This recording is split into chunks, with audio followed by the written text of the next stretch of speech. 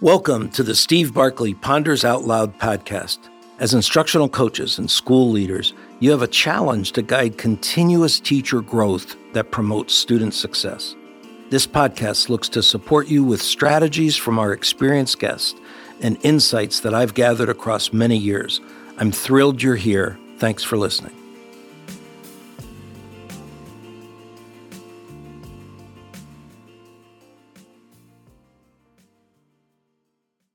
What do we need to know about recess? I'm pleased to have Rebecca London join our podcast today. She's the author of Rethinking Recess, Creating Safe and Inclusive Playtime for All Children in School. As a professor of sociology at UC Santa Cruz, her research has shaped the discourse around recess and has influenced educational policies and practices. She advocates for the importance of play in a child's educational journey. Welcome, Rebecca. Thanks, Steve. Glad to be here. Just really excited to have you. This play is a topic of special interest for me, both my play as well as kids' play. Yeah, exactly. We all need to play, right? Yeah. I know that much of your research has been done in collaboration with Playworks. And I wondered if you'd tell listeners a little bit about Playworks. Sure, happy to. Playworks is a U.S.-based national nonprofit organization that was founded to support children's safe and healthy play at school.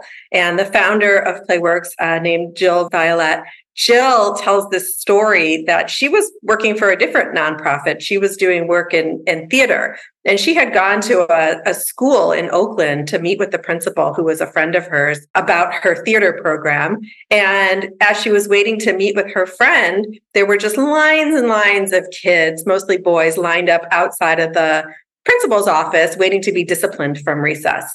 And when she went in to have her meeting, the principal said to her, "Well, could you do something about this?" Meaning, could you do something about recess? And Jill, who's an active athlete, and said, yeah, I think I could do something about this. And so she started to do some research and to think about what it is schools need to do to provide kids with a safe and healthy recess so that there aren't lines of kids waiting in the principal's office being disciplined for their behavior, so that they can actually play and have fun during their recess time and go back to the classroom, ready to learn. And then the teachers don't have to deal with all those problems that happen after recess when kids come back dissatisfied because they haven't gotten out their wiggles, or they've had a fight, or they haven't been able to play the game that they want to play. So the way Playworks works is it's about creating a recess climate that's a healthy climate that encourages play in all different forms, encourages free choice, inclusiveness, and conflict resolution. There's always conflicts when you're playing, and you just have to figure out how to resolve them. When I went to the Playworks website, I found a list of 6 guidelines. I'm wondering if you'd give us a little bit on each one of those. Is it better if I read them off one at a time and you respond? Yeah, you read them off and I'll respond. Okay, so the first one was every kid has an opportunity to play every day, from the classroom to the playground and to the neighborhood. So this is an equity argument here. And I don't know about in Switzerland where you live, but in the US where I live, all children don't have an opportunity to play every day. There are some schools that eliminated recess altogether, elementary schools for young children, because the thinking was 20, 25 years ago that if we wanted to improve our test scores, which we needed to do in order to meet the national standards, then we needed to keep kids sitting in their seats longer. And we recognize now that that was not the best approach, but bringing recess back in school districts that didn't have it for years, decades even, where there were schools built without recess yards, that can be a challenge. And so, this equity argument is about making sure that every child has a chance to play during the day. And what we know from the research, including my own research, is kids, young kids, elementary kids, that go to schools in lower income communities, that have schools that are more predominantly students of color, that go to larger schools, have less recess minutes. So whereas kids who go to school in the suburbs might get 30 minutes across the day, kids who are going to school in inner cities might get 10 or 15 minutes during the day. And that's a big difference, especially for kids living in neighborhoods that aren't as safe, right? So if you're in a school that limits recess, living in a neighborhood where your parents don't want you to go out and play in the street because it's not safe, that really limits kids' ability to play, just have free play time with their friends or their cousins or their siblings. Next one is kids get to choose. Yeah, so there's sort of three kinds of recess, I would say. One is a free-for-all. Kids go out, they do whatever they want. There's kind of no organization. You just put out some found objects and kids will do what they'll do. The second, the sort of opposite of that, is a structured recess, which is more like a physical education class, right? There's a recess leader or a coach or a teacher who says, today we're doing running races, and everybody does running races. There's no free choice. In between that is what Playworks calls an organized recess. And that's what we think is good for the majority of schools.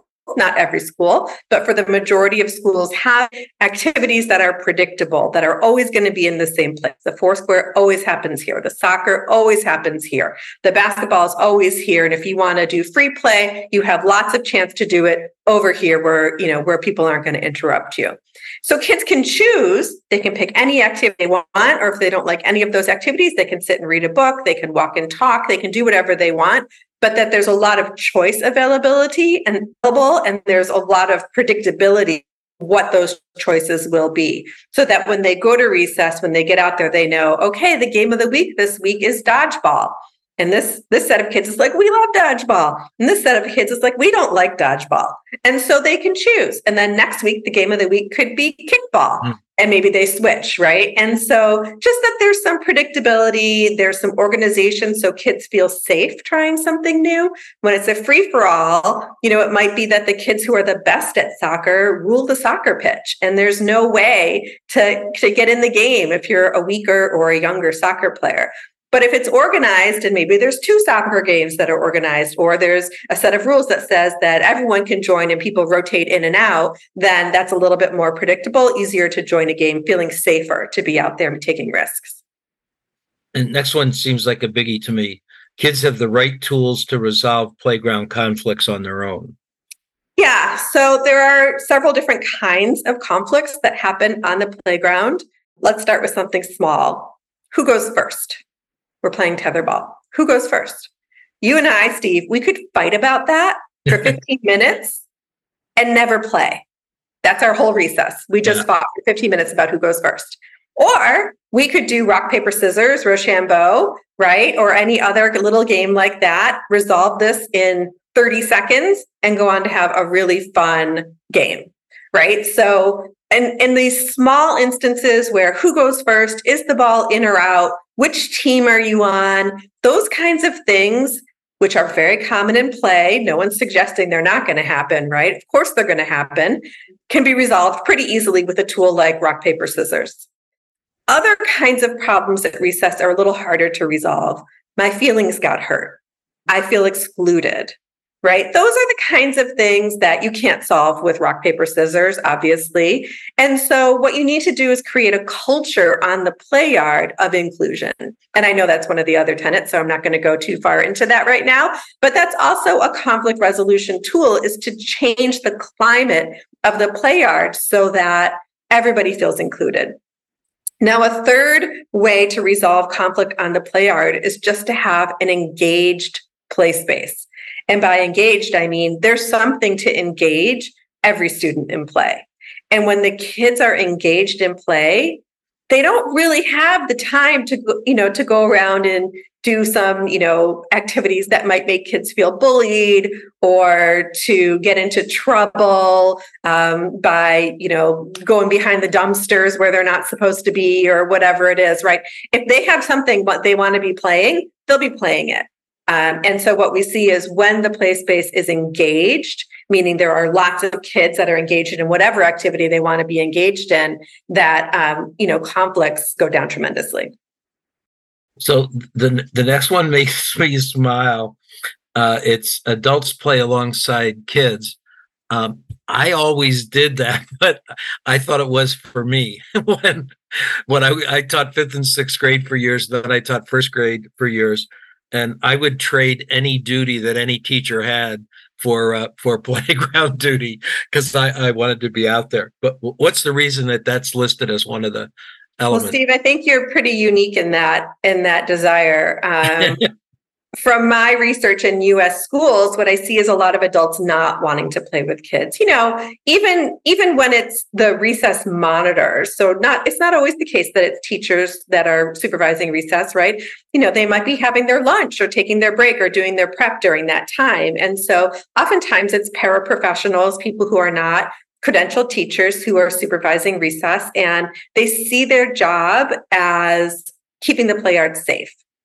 And so they're not proactive in keeping the play yard safe by creating an engaged play space, which is what I would recommend. Instead, they wait until something goes wrong and then they correct it. And so even teachers who are out there monitoring recess might not be actively playing with kids. They might be talking with a group of kids who, want to chit chat with the teacher, or they might be, connecting with a teacher that they don't see that often from another grade to talk about a student. They might be just taking a breather and enjoying the sun, right? It's not always the case that people want to play. But I will tell you that when adults play on the play yard, it changes the way kids see play. And they love to play with adults. So one of the models that Playworks uses is called their coach model. It was the first thing they did. They took young people and they trained them and they put them on play yards to be full-time recess coaches during the day. And these coaches are rock stars. When the kids see them, they get so excited. There's high fives, there's good jobs, there's all this wonderful positive talk, and the coach will play. The coach will play with you and teach you the rules and show you what to do when you get out and model all that good behavior we're trying to see. And the kids absolutely love it. When you're a non-teacher monitor at recess, you might be the only person during the school day to see every single child every single day. You might be that person who the child says, I can't wait to go to recess to see Miss Rebecca because Miss Rebecca always remembers my name and knows who I am, right? And so when adults play with kids, they're just demonstrating to them that they care and that it's a safe place, again, to take risks. Now, not everybody wants to be out there playing basketball in their work clothes, and I totally understand that. And as an adult, you don't really have to. You can be engaged in play without actually playing, right? You can turn a jump rope. You can be a ref with a whistle. You can stand by and cheer and encourage good behavior, right? You can just let the kids know that you're there, engaged with them. You're not off checking your phone, or you're not off, attending to your other business, that this is a time where you're actively attentive to kids. And when you see that, boy, they respond. It's really strange as I'm sitting here listening to you. I had several flashes in my mind of my teachers playing. A second grade teacher comes to mind, a sixth grade teacher, and that there's an impact from that. And yeah, I hadn't thought about it until I was listening to you explain it. A handful of teachers across this year, but I was at a school a number of years ago in East Coast inner city school district, and at that school, the teachers monitored recess, and they each had a zone that they monitored, played with the kids. But on the day that I was there, there was a child who was, he was actually suspended because he had hit somebody else, and that was a mandatory suspension, but was the child of a single parent, and that parent couldn't come get them because they were at work. And so what the principal did was, instead of putting this kid in a detention room for the day, he kept the kid with him. The principal was in charge of basketball. And this young kid went to basketball, stood right next to the principal, really for all of the recesses that happened that day, to learn how to behave, how to join a game, how to take turns, how to follow rules.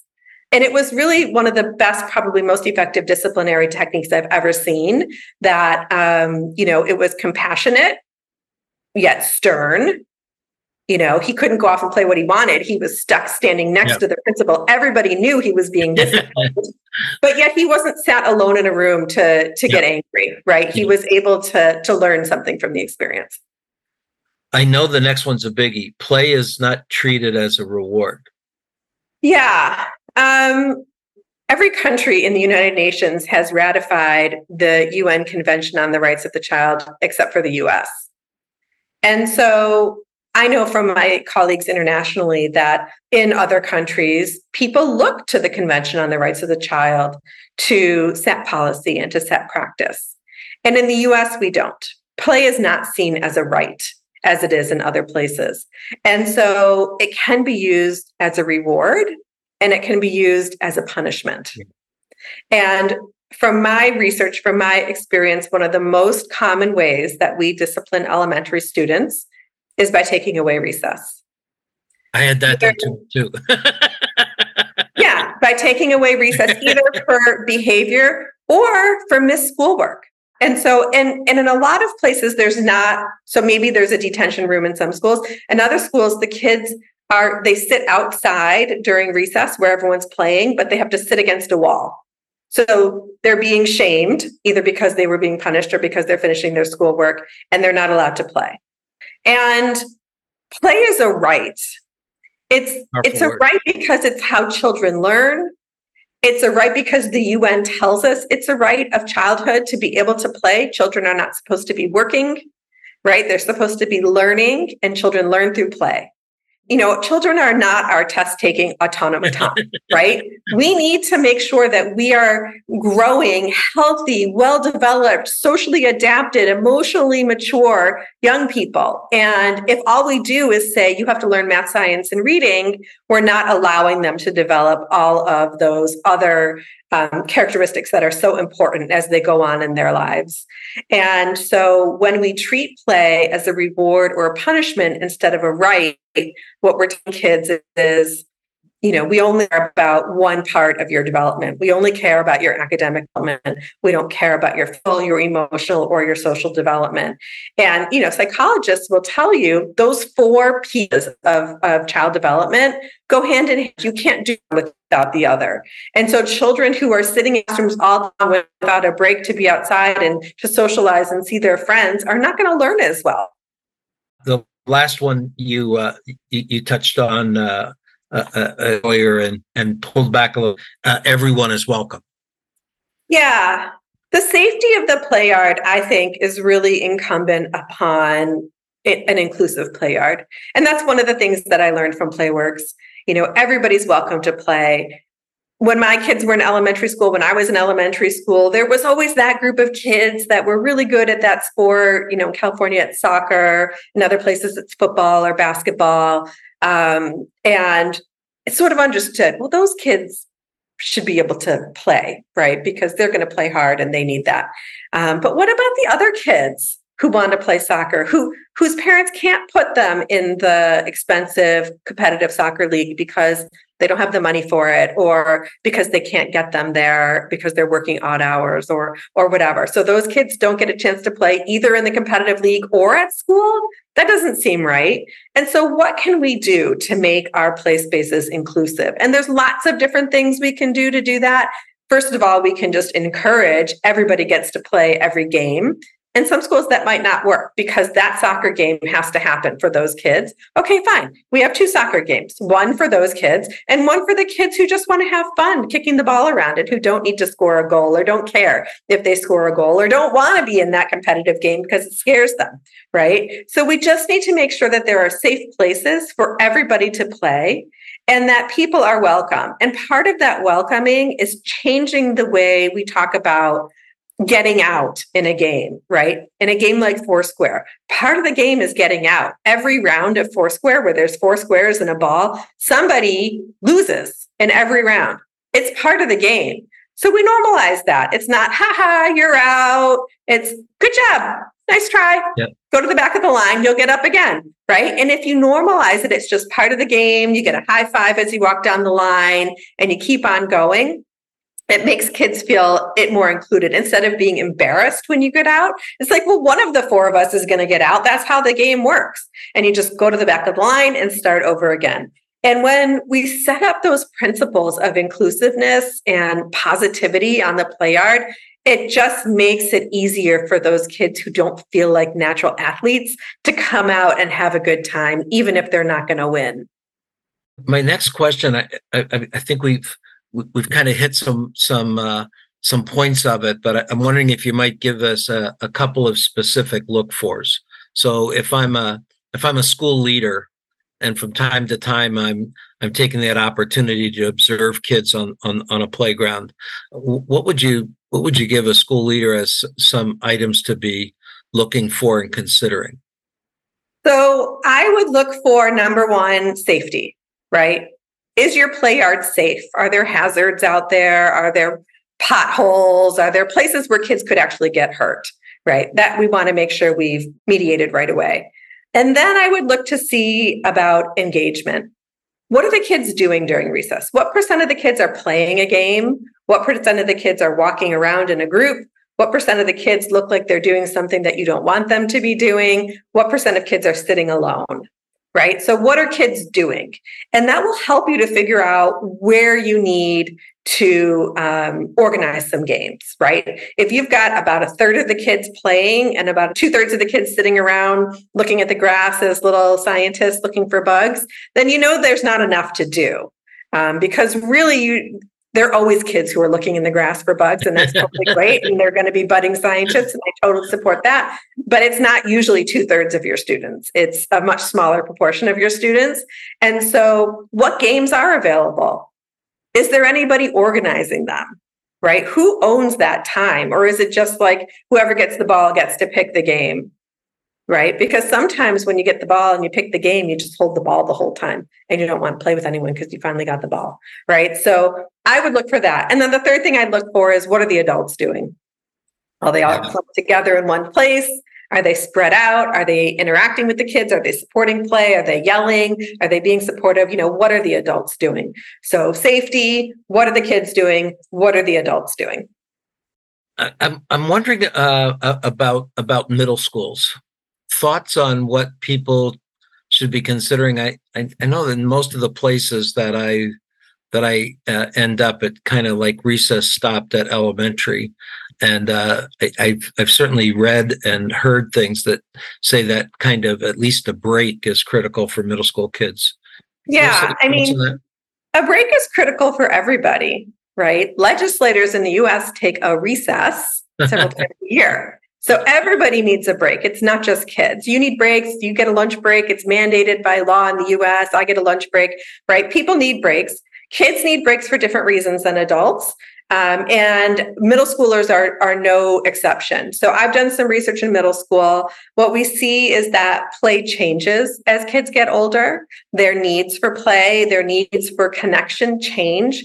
This is, and I don't want this to sound sexist, but this is especially true in my observation for girls. Sometime around 4th, 5th grade, so that's like age 10, 11-ish. What we observe really quite obviously is that girls' play declines and it's replaced by socialization. So in a youth development framework, as kids mature, their friendships become much more primary in their lives. Their connections to family decline a little bit, and those social connections are incredibly important. And so, yeah, it is important to make sure they have time to do that. Now, some people, public health experts might say, well, the most important thing about recess is physical activity. I don't entirely disagree with that because, yeah, we know that when people are moving around, it changes the way their brains function, and it's good for concentration. It's good for being able to focus in the classroom. It's not the only goal, though. Like if you think about a whole child perspective, from a youth development perspective, physical activity is one part of it, but social health and emotional health are also really important contributors to academic success. And so we do want to make sure kids get those needs met, whatever they are.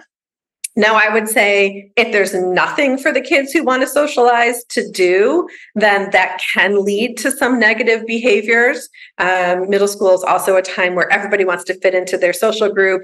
It's a time when kids start to experiment with What does it feel like to push somebody out of a social group? What does it feel like to distance from a friend, to get closer to a new group of people, right? So there's a lot of potential for hurt feelings and for, like actual hurt feelings, not just kid hurt feelings.